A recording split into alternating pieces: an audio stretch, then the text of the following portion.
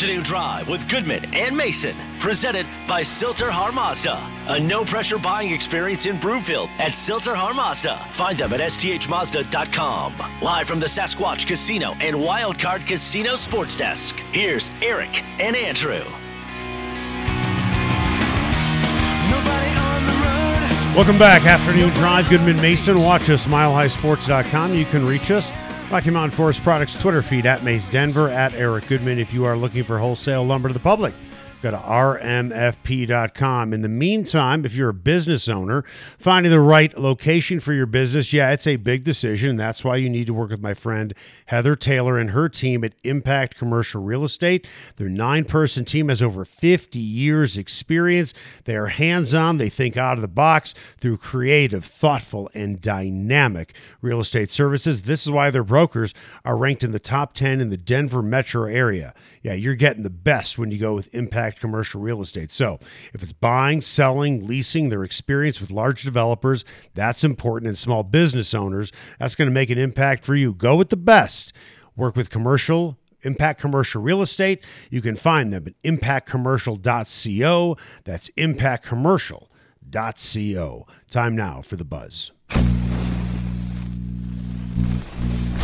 The Buzz is presented by Mighty Plumbing and Heating. Why does Mighty Plumbing and Heating have nearly 155-star reviews? No one has better service, and they will meet or beat any written offer. Go to mightyph.com. Okay, so the no-hitter is gone. Now the Rockies looking for a road win. And listen, you can make history with German Marquez, but let's not make the wrong type of history, losing another road game. But we have some bigger news to talk about with the Rockies. Former Rockies assistant GM Zach Wilson has resigned. It's the second departure of an assistant GM in the last 10 days. Is John Weil, I believe I'm pronouncing his name correctly. I might not be. I think Thomas Harding will let me know if I am or I'm not. He reportedly left the club by mutual consent earlier this month. So with that, let's go out to our friend Thomas Harding. He's been covering the Rockies forever on MLB.com. How are you, Thomas? I feel good. I feel clean. How are you doing today? I feel clean. I don't feel good. Actually, let me flip that around. I did shower today, but I don't feel good. With that, how good do the Rockies feel about losing Wilson and Weil? I thought that there would be a lot of changes after the season. Am I a little bit surprised that it happened in season? Yes. And the reason why I think this hurts is that it already was one of the smaller front offices in baseball, and losing a couple of people certainly cannot help. When I look at the departure of first the departure, I'll talk about the latest with Zach Wilson. I think they can cover that from inside because, let's face it, the season is going, and a lot of it is the coaches and the managers, whatever. They do have to beef up their coaching in the minor leagues. But why did he leave? Why did he resign? That's a good question. I did contact him. He seems to be happy in his resignation. Things that I've heard were that, for the last year or so, he's been kind of thinking about doing something else. I don't know if it would be with another team or outside of baseball. But, things weren't going well here, let's face it. But, and a lot of times a guy in one place, I think he had been with this organization for 20 years, and John Weil had been with this organization for 16 years. A lot of baseball people tend to be a little bit on the nomadic side, but also, if you look at it, down the road, there will be some form of a new general manager, and who knows if their jobs were safe at that point. So at times it's good to just kind of step away, and maybe they could even hook up with another team before the end of the season. The one that I think would be difficult, and I don't have an answer for you yet on it, I'm sure I'll be writing about it, is the departure of John Weil, because as the pro personnel director, he is the one kind of in charge of getting the reports together and figuring out what happens with the trades. And if you look at when the Rockies did go to the postseason, I thought that some of the trades really worked well for them. Jonathan Lucroy, Pat Neshek, Sungwon Oh, they all contributed late in the season, and that's what pro personnel does. So how are they structured as far as getting the information to make whatever trades they have to make at the deadline this year? That is a question that I have. Probably other teams who want to trade for a Trevor Story or want to see if they want to deal with John Gray, that's a question that they're going to have. Now, you mentioned in your article on MLB.com that Zach Wilson's role is going to be assumed by Chris Forbes, the assistant director of player development. But with Weil, like you mentioned, I mean, he's the pro scouting guy, so kind of the point man for what you're going to get in terms of trade value. Who assumes his role? I'll be honest with you. I'll be joining the team in Milwaukee. Mm-hmm. That question really wasn't answered a few days ago when it did happen. They didn't actually announce the moves. It's kind of like those moves have bled out there. I have my thoughts on how they're going to handle this, but I will say with Bill Schmidt moving up to be the interim general manager, that leaves a hole when it comes to the draft. You have a huge hole with player personnel. So what is going to happen? Hopefully there will be answers here because obviously I'm not the only one that needs to know. You're not the only one. Other teams are going to need to know because teams will be calling them at the trade deadline. This franchise kind of reminds me of some of the lyrics from Hotel California. You can check out any time you like, but you can never leave. Nobody leaves. Nobody leaves. They're leaving this week, it looks like. Yeah. Let's get into the department that has really been depleted, and that is, for lack of a better phrase, the sabermetrics department. What are they down to? One or two people? Yeah, they're down to two. It was one of the smaller in baseball, and that's something. I did an article, I think it was last when the team was in Cincinnati and I talked to Bill Schmidt. It was on a Sunday, and that was one of the 5 points that I brought up with him.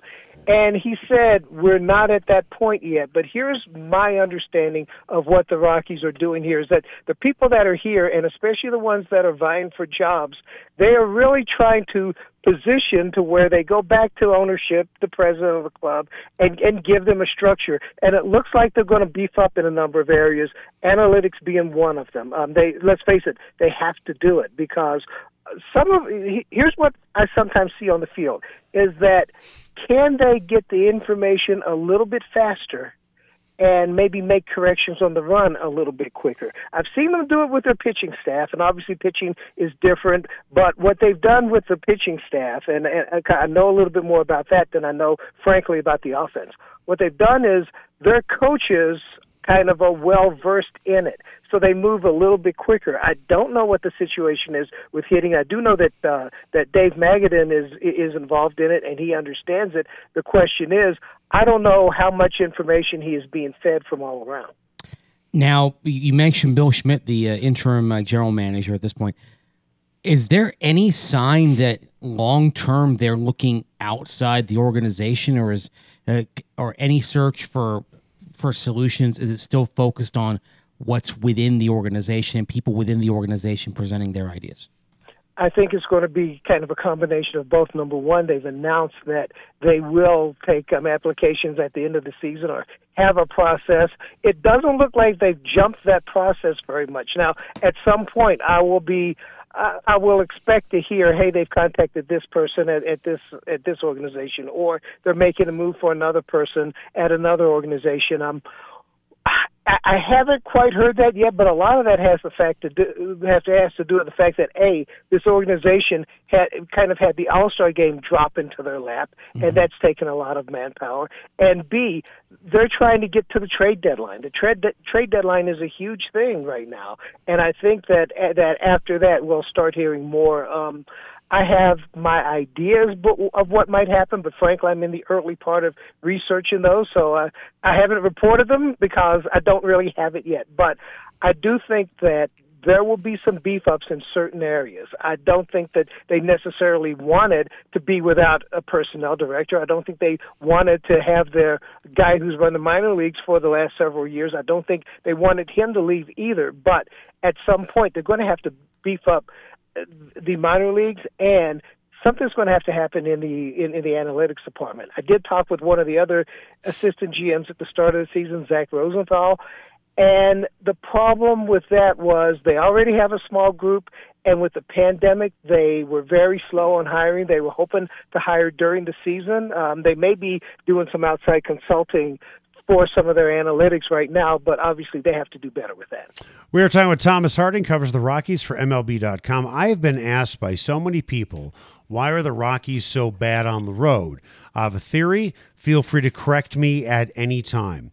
Historically, for this team, it has been very difficult to hit on the road because with more humidity, the ball is going to break more for the pitchers, and it's hard to adjust. With that, when I look at their starting lineup yesterday, in which they scored 1 run, got 4 hits, and I look at guys like Daza, Cron, Rogers, Hampson, not Hampson as much, Fuentes, and Nunez, and I look at these young guys who have never had to play at home and then go on the road where the ball, sinks much differently. To me, that's why it is so glaring why they have struggled even more on the road than recent years. Am I off my rocker or am I onto something? Well, I think you're on to what's been going on here forever. Right. But these are young guys who aren't used to this. Right. And when you look at it, and what I wrote when I talked to Bill Schmidt was, right now, this has become a big evaluation period. I mean, you want to win ball games, but this is an evaluation period. Which guys are going to do the things that win ball games? Sometimes you see it out of a Jonathan Daza, but not a lot of experience going home and road. But when he is on, you see him moving runners. You see him doing a lot of little things that win games. When you see a Garrett Hampson against left-handers, it's like, okay, that's a piece of the puzzle. What they know, and I've talked to a number of people there, they don't say a lot publicly about where they stand, but in being on the road with them and in kind of examining the thinking, they believe that they have a bunch of complementary players.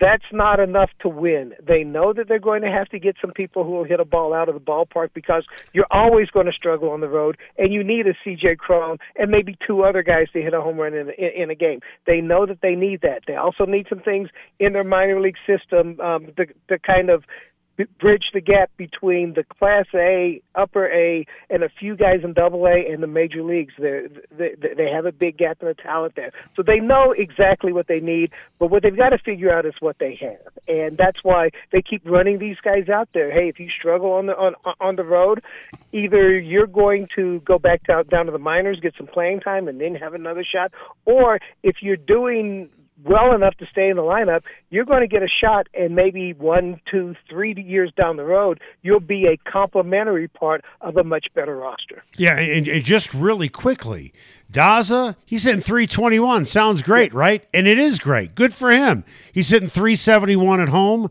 and 243 on the road with no power at all. Yeah, he does, and that's one of the things. They do need people who will hit the ball out of the park. Listen, if you go through the history of the Rockies, you're going to see splits like that because they've had 2 winning seasons on the road in their history. They've made the playoffs 5 times. They were not a winning team on the road in 2007. So if I'm running this organization right now, I believe that that's going to be part of a fact of life, that you are going to struggle on the road. So how do you build a team that, A, can pitch, because you have to pitch everywhere, and B, can you dominate your home field? I think right now they have a dominant record at home, but it's not a dominant home team because they don't have enough power. If they had more power, some of that power would make a difference in the road game.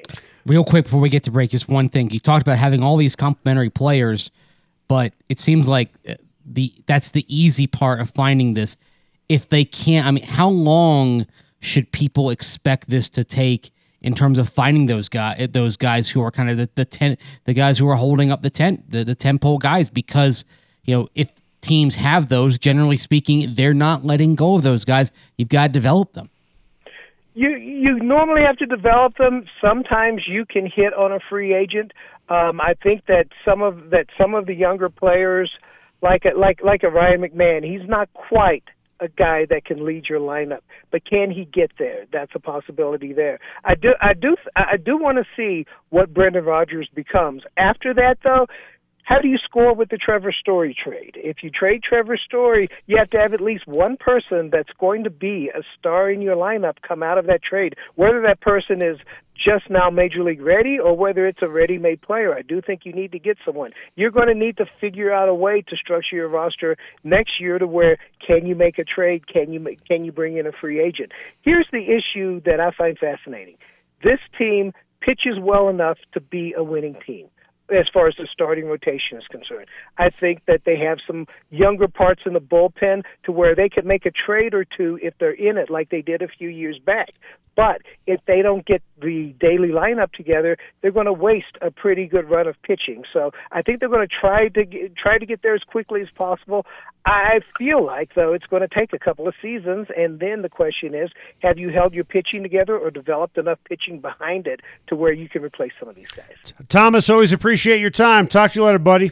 Hey, thanks for having me. Coming up after the break, Joe Girardi, Phillies manager Max Scherzer. Boy, did they get into a spat last night.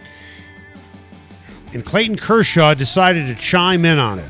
This is a big thing going on in baseball right now. It is worth talking about it because managers are now having a field day at checking pitchers on the mound. And Max Scherzer last night tried to pull down his pants to make a point. That's next. I let it get